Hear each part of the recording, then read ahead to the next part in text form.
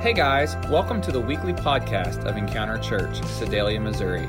It's our prayer that this message is a blessing and an encouragement to your life. If you want more information about Encounter Church, please go to our website, encounterchurch.ag. Thanks again. Enjoy the message. So we're going to continue in a series that we've been in starting last week that we're simply calling The Long-Awaited Hope. And this morning, I want to continue in this series, but today, I want to move back to the Old Testament. Oftentimes, when we're doing a Christmas series, we hang around the book of Matthew or maybe into Luke, and we're looking at the story of Mary and Joseph and the manger and the shepherds and the wise men and all the what to do that happened around the nativity that day, that very first Christmas morning. But I want to go back to the Old Testament, to a time when the prophet Isaiah first prophesied about the Messiah. He first told about the coming of Jesus. Now, this particular prophecy occurred approximately 700 years prior to Jesus' birth. Talk about a long-awaited hope. How many of you in the room today, or maybe even those watching online this morning, how would you like to have to wait 700 years for your hope to be fulfilled? That's exactly what happened to the Jewish people. Isaiah spoke of the coming Messiah in a time when the people, for the last 100 years, had not known any peace. It had been an upheaval. The northern kingdom of Israel was in a constant state of war. Why? Because of rebellion, because of disobedience against God. Over and over again, God had sent people their direction, people known as prophets, to warn them of a coming disaster. And over, they rejected this news. Many times, they even killed the prophet. Then disaster strikes and their nation is overthrown by another nation. One bit of hopelessness, one bit of unrest after another. That's the life that they were living in the Middle East during the time when Isaiah began to prophesy. Where is the long-awaited hope? And then I come to today, to the year 2020. It has certainly been an interesting year, yes? I believe this is the longest year of my life. Yeah, it's 365 days, but I believe that every one of those are multiplied time and time again. Not a single one of us have ever experienced a year like 2020 before. So as we enter into this Christmas season, this most wonderful time of the year, what do we do with the outside forces that are attempting with all of their might to push aside the hope, the joy, the peace that God wants to give us and replace it with division and fear? That's what I want to look at this morning. Let me state that again. What do we do with the outside forces that are attempting with all of their might to push aside hope? Have you experienced that yet? To push aside the joy. This is supposed to be the most joyous, wonderful time of the year, but many of us are living in fear day in and day out. There's division, there's strife, there's discord, there's hurt, there's struggle. What do we do with all of this? Let's take a look at the prophecy that Isaiah made in regards to the Messiah. I'm going to read it in its entirety this morning, then we're going to break it apart just a little bit. It's found in Isaiah chapter 9. Now, in my Bible, the title of this section is Hope in the Messiah. You see, that truly is our long-awaited hope. Our hope is not in a political figure. Our hope is not in the fact that a vaccine comes or a vaccine doesn't come. Our hope is not in the fact that coronavirus will disappear. Our hope is not in the fact that 2020 will come to an end. But our hope is founded in Jesus Christ. He is our long-awaited hope. Listen to the words of the prophet Isaiah. He says, "The people who walk in darkness will see a great light. For those who live in a land of deep darkness, a light will shine. You will enlarge the nation of Israel, and its people will rejoice. They will rejoice before you as people rejoice at the harvest, and like warriors dividing the plunder. For you will break the yoke of their slavery and lift the heavy burdens from their shoulder. You will break the oppressor's rod, just as you did when you destroyed the army of Midian. The boots of the warriors and the uniforms blood-stained by war will all be burned. They will be fuel for the fire. For a child is born for us. A son is given. The government will rest on his shoulders, and he will be called Wonderful Counselor, Mighty God, Everlasting Father, Prince of Peace. His government and its peace will never end. He will rule with fairness and justice from the throne of his ancestor David for all eternity. The passionate commitment of the Lord of heaven's army will make this happen. Now, if I was to move back just one verse earlier to the very beginning of Isaiah chapter 9, verse 1, we find our text this morning. Isaiah starts this section with these words, "Nevertheless, the time of darkness and despair will not go on forever." The time of darkness and despair will not go on forever. How can he make such a statement? How can he say that this time of strife, this time of difficulty, this time of division and fear, how can he say that it's not going to last forever? Because a few verses later he says, "For unto us a child is born." Who's he talking about? Jesus. And he's not just saying, hey, Jesus is going to come so that you have a holiday in the midst of the cold season. He's not saying Jesus is going to come so that you can wrap presents and give them to everybody. No, he says, you will receive the Messiah, his purpose, his reason for existence, his reason for coming to this earth, his reason for becoming man like you and I is to die on the cross so that you can have hope. For unto us a child is born. Today I want to give you the first three revelations. I'm going to touch the fourth one, but the next week I'll give you the final. I'm going to give you 6 revelations, 6 things that we see in Isaiah's prophecy. Are you ready for them this morning? I would encourage you, take really good notes. You can go to the YouVersion app. You can go to our church app. You can go to the website. You can grab one of the paper copies in the back, however you need to. But just take really good notes this morning. The first revelation is this. There is a light amidst the darkness. There is a light amidst the darkness.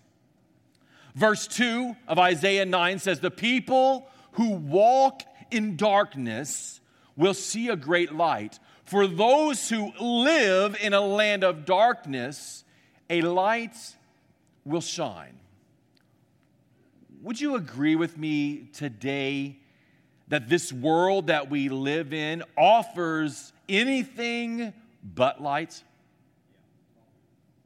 It offers darkness on a regular basis. It offers despair, disappointments, gloom.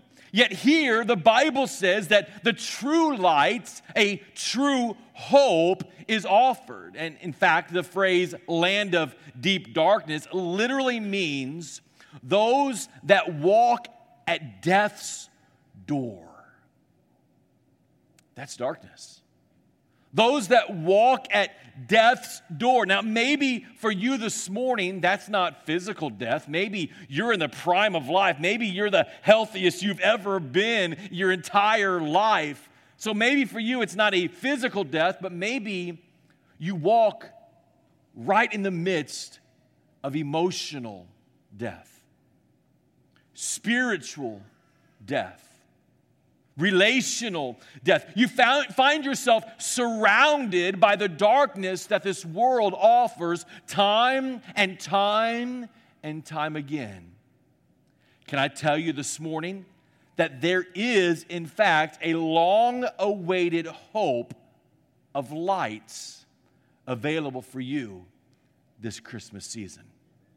Take a look at what the psalmist David has to say about walking in darkness. Psalm chapter 23, verse 4, "Yea, though I walk through the valley of the shadow of death." There it is. That's the darkest valley. "Yea, though I walk through the valley of the shadow of death, I will fear no evil." Let's pause there for a moment. That seems difficult. How can we walk in the midst of darkness at death's door? Death emotionally, death physically, death spiritually, death relationally. How can we walk amongst the darkness of death and not fear? Well, can I just tell you, by yourself, fear is the best it gets. Because by yourself, in your own attempt, in your own efforts, there is no hope. There is no way out. Darkness is all you've got. But the psalmist David understood the solution. He says, "Yea, though I walk through the valley of the shadow of death, I will fear no evil." Why? For you are with me. Do you remember being a kid? And maybe you were laying in bed late at night and you heard that noise. Come on, anybody else like this? And you would get up out of your bed and you would tiptoe through the house and you would get to mom and dad's room. And sometimes, if you were like me, I would look to make sure they're breathing. And then I'd walk over and I would just stand there. Because I knew that if I was in the presence of mom and dad, if I was just in the room where they were, it didn't matter what else was in the house, I was going to be okay. I had nothing to be afraid of. Why? Because they were with me. Guess what? The Bible says that God will never leave you, that God will never abandon you, that God will never walk away from you. In fact, He will go before you and make a path in front of you. So when we come to those moments, when we come to that place of the darkness of life, the darkness of death's door, if you've got a relationship with Christ, guess what? You, like the psalmist David, you have nothing to fear. Why? Because Dad's with you. Because our Lord, our Savior, our God, our Creator, our Redeemer, our best friend walks side by side with us, even in the midst of darkness. People who walk in darkness, they'll see a great light. We don't have to be all alone. One translation calls this the darkest valley. Yea, though I walk through the darkest valley. I imagine a valley where you put your hand in front of your face and you can't even see your hand. You're not even sure where you are. You can't even see what's happening around you. Even though I walk in this darkest valley, I have nothing to fear because God walks close beside me. His light shines bright for me. It illuminates the path in front of me. His goodness illuminates my life. But I hear the question that you're thinking right now. Well, Pastor, if that's the case, if God offers a light, if God offers true hope, and light overpowers darkness, then why do we see so much darkness and so little light in the world? Have you ever thought about that? If God really is light, if God really is hope, if God really has the answer, we're to be a light on the hillside for all to see. If that's really the case, then why do we see so much darkness in the world? Well, the answer is very simple. John 3, verse 19. The latter portion says this: God's light came into the world.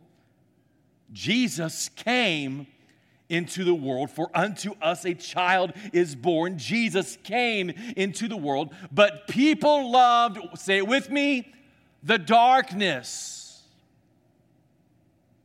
Our light, Jesus, our hope, came into the world, but the world, people, love darkness more than the light, for their actions were evil.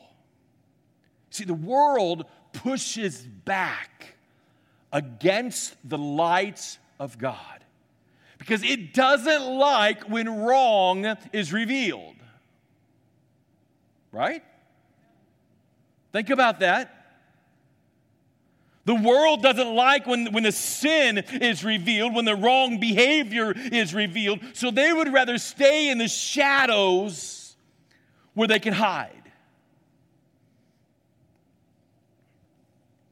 Where they can avoid the light.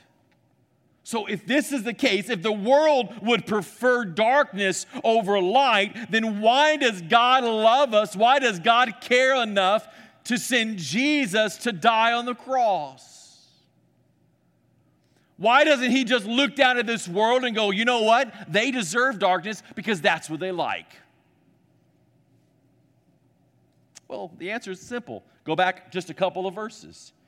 John 3:16 and 17. For God so loved the world that he gave his one and only Son, that whoever believes in him should not perish but have eternal life. For God did not send Jesus, his Son, into the world to condemn the world, but in order that the world would be saved through him.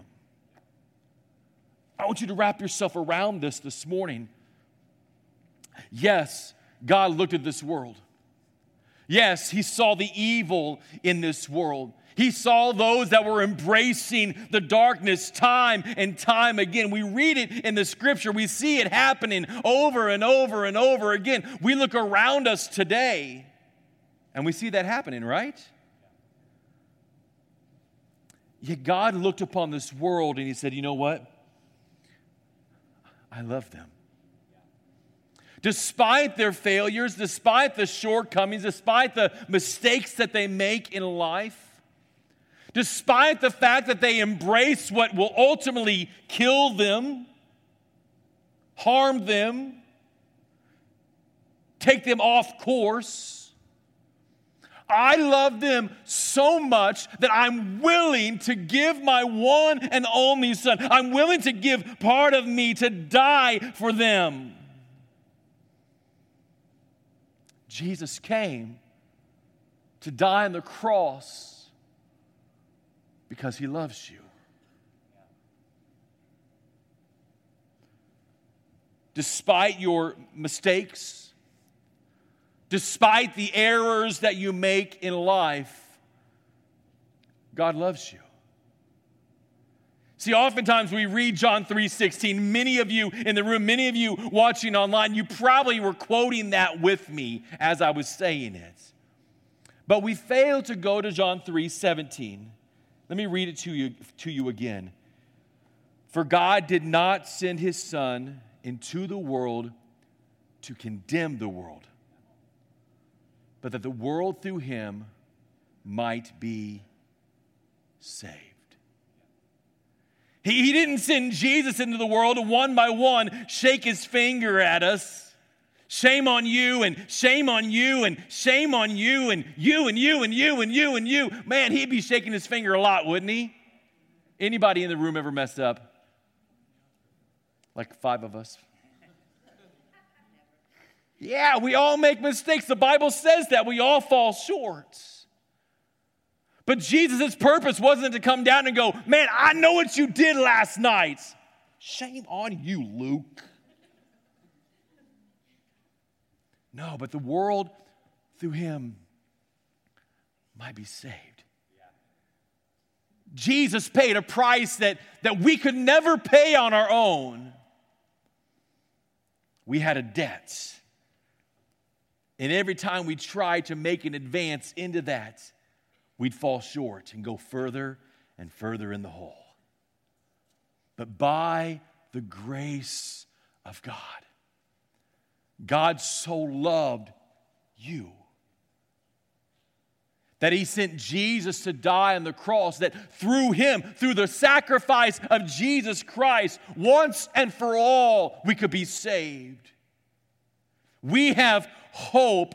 We have a light available to us today because of the love of God, a love for every single one of us in the room. Jesus said it this way in John 8:12.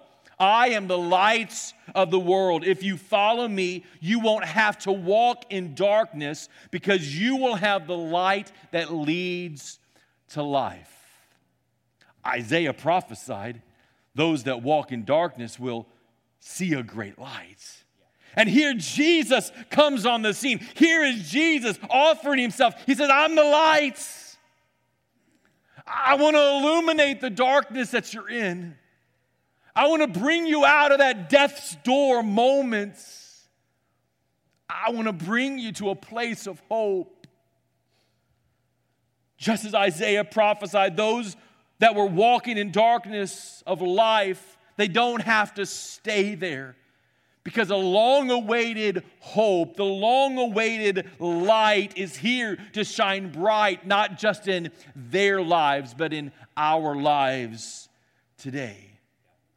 In this season of darkness, God promised to send a light that will shine on everyone. And then we see in 1 Peter chapter 2, verse 9, that we're not called to stay in darkness. Did you know that we weren't created to live in darkness? Have you ever tried to walk through your house in the middle of the night? I don't know about you, but I have yet to be successful in that. There's always going to be something that got moved the day before, something that one of the kids, or oftentimes the cats, leave sitting in the middle of the floor. There's always that footstool next to the chair in the bedroom that I find very quickly with the middle toe. Why? Because we weren't created to live in the dark. We were created to be in the light. We thrive in the light. Vitamin D, sunlight. It nourishes our emotional life. It nourishes our being and our existence. Think how much more being in the light of God speaks into us. We weren't created to live in the darkness. We were called to come out of the darkness into his marvelous light. Look at Revelation number 2. Number 1, there is light amidst the darkness. Number 2, there is a release from bondage. There is a release for bondage. According to dictionary.com, bondage is described as the state of being bound by or subject to some external power of control. The state of being bound by or subjected to some external power or control.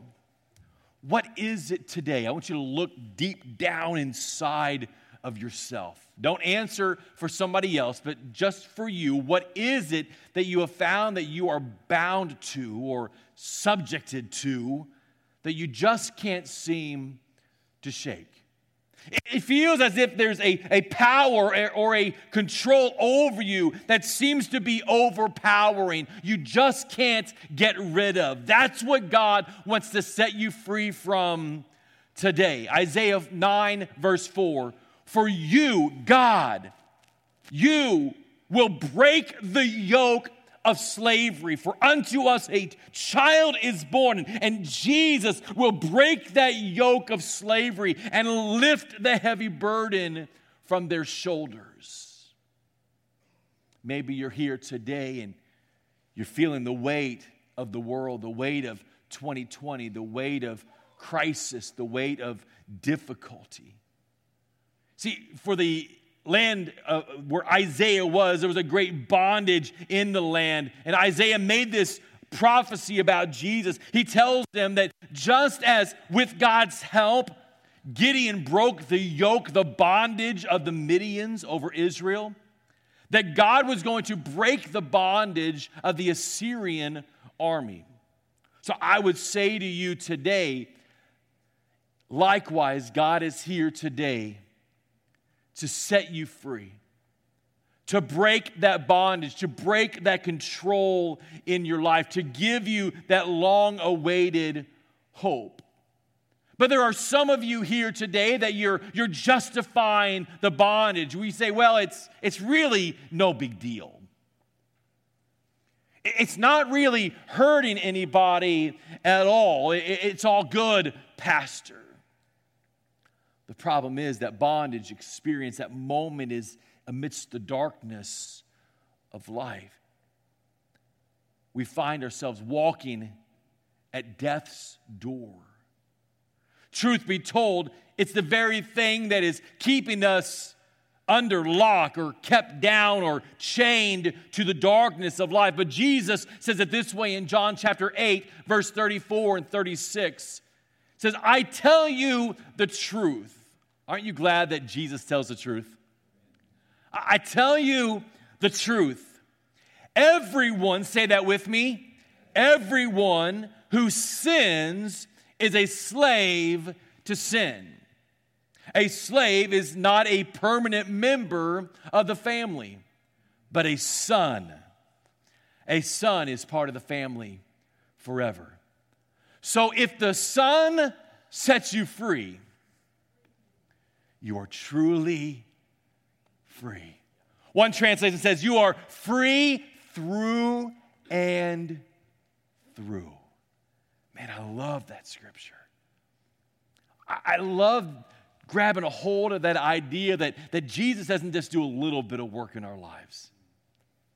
He doesn't come up and say, you know what, Michaela, I'm going to Band-Aid the issue in your life. I'm just going to put a little Band-Aid on top of things, maybe a little ointment, and it'll be okay. You'll get past this. But the problem is we don't deal with it, and we got all that junk occurring under the Band-Aid. God says, no. Let me take care of this at the roots. I'm going to set you free from this bondage.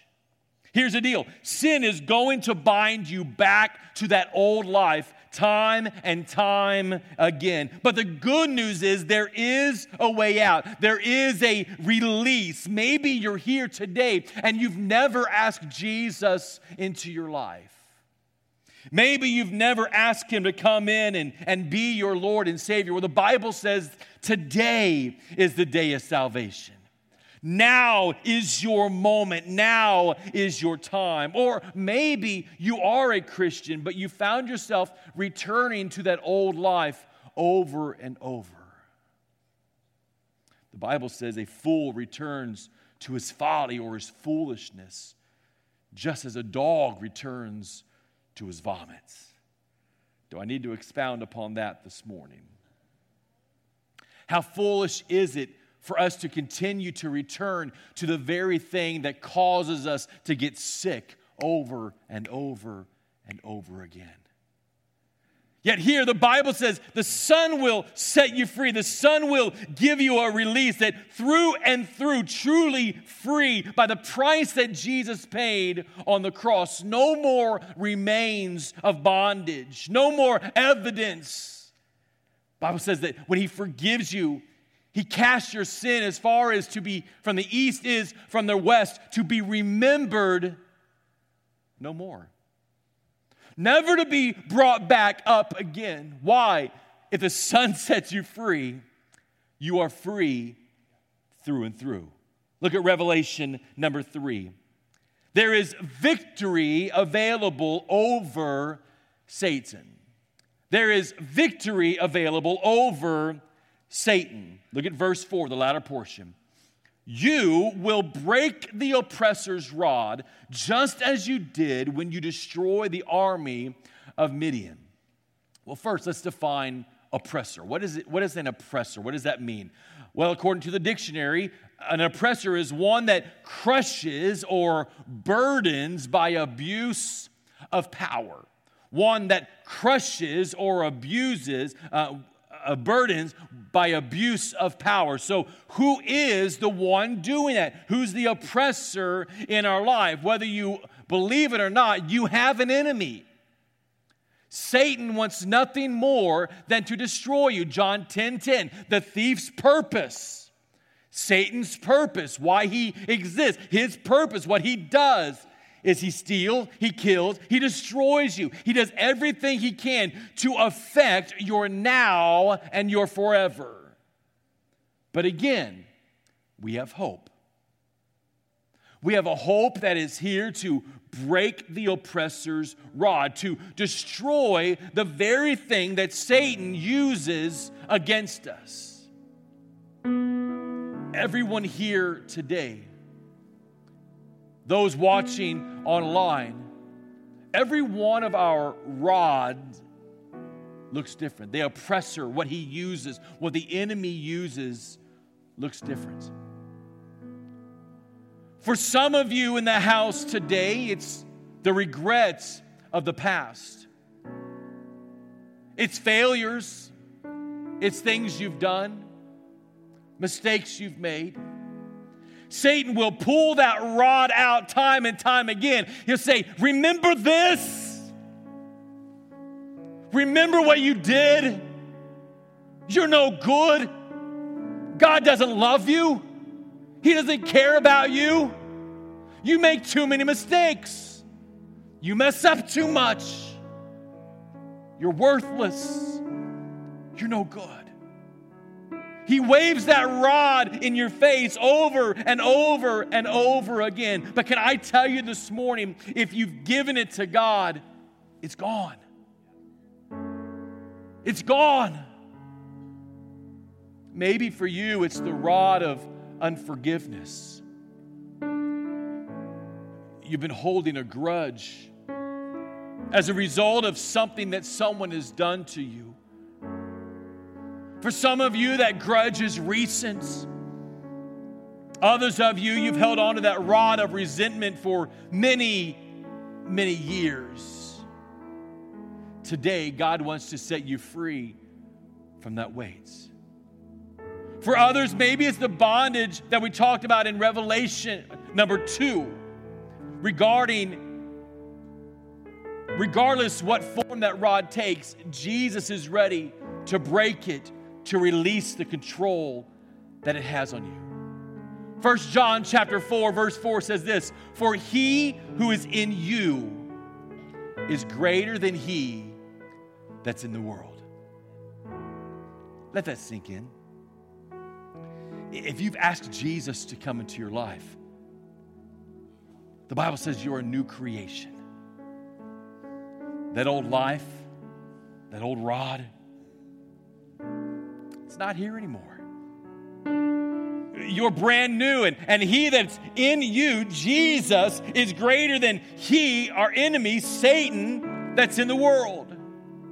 Let me take this a step further. Romans chapter 8. And because you belong to him, the power of the life-giving Spirit has freed you from the power of sin that leads to death. Because you've given your life to Jesus, that rod is broken. The enemy has no more control over you. Romans chapter 8, verse 12. Therefore, dear brothers and sisters, you have no obligation. Oh, come on, that's good stuff right now. You have no obligation to do what your sinful nature urges you to do. Why? Because you have been set free. Do you see that?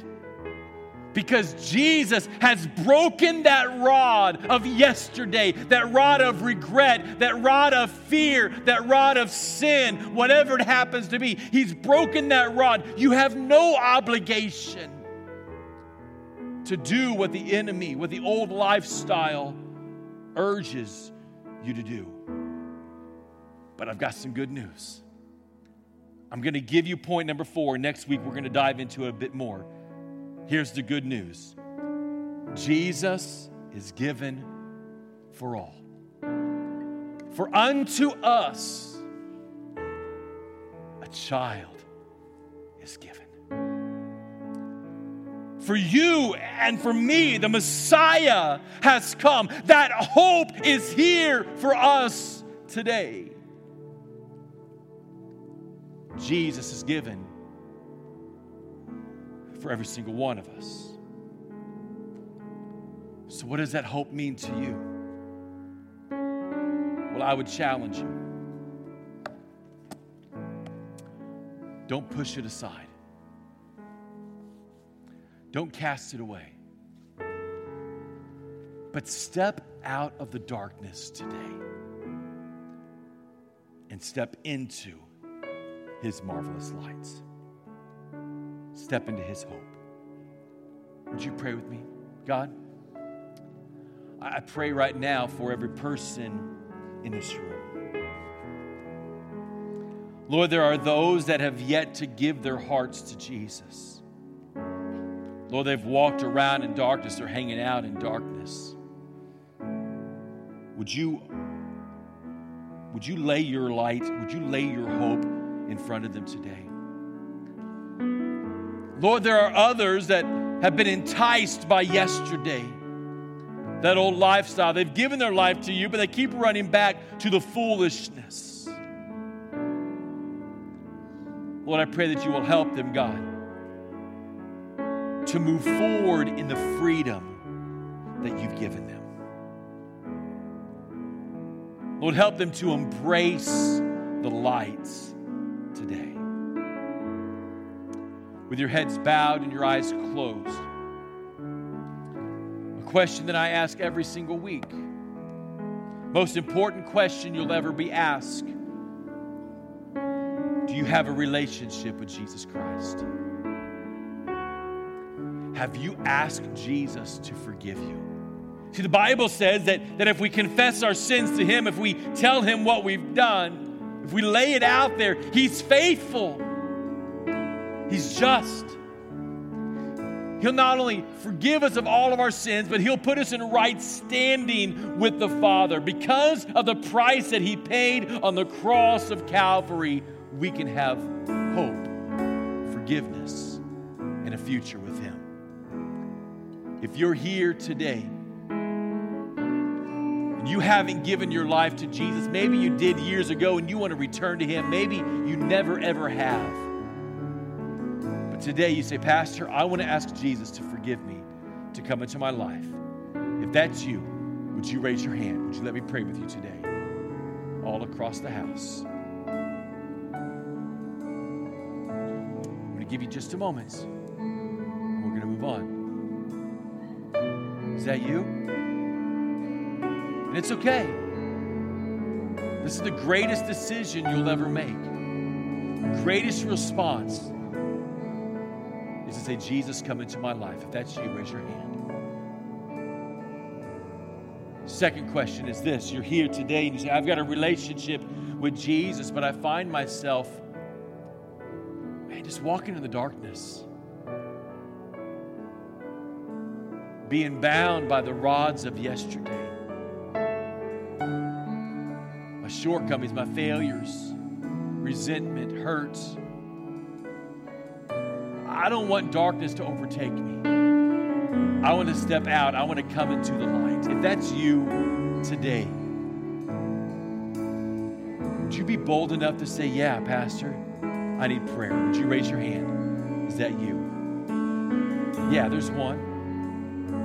Come on, is that you? It's okay. There's two. It's okay. God's got this. God loves you. Would you stand with me all across the house? If I can get some of my prayer partners to come, I need a few of my prayer partners to come this morning. Just line the front of the room.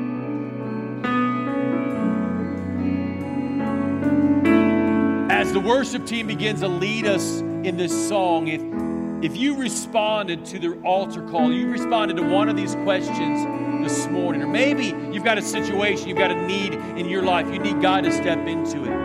I'm going to invite you to leave your seat, to come and let one of our prayer partners pray with you and encourage you this morning. Then we're going to come back and we'll wrap up the service. But would you come? Would you let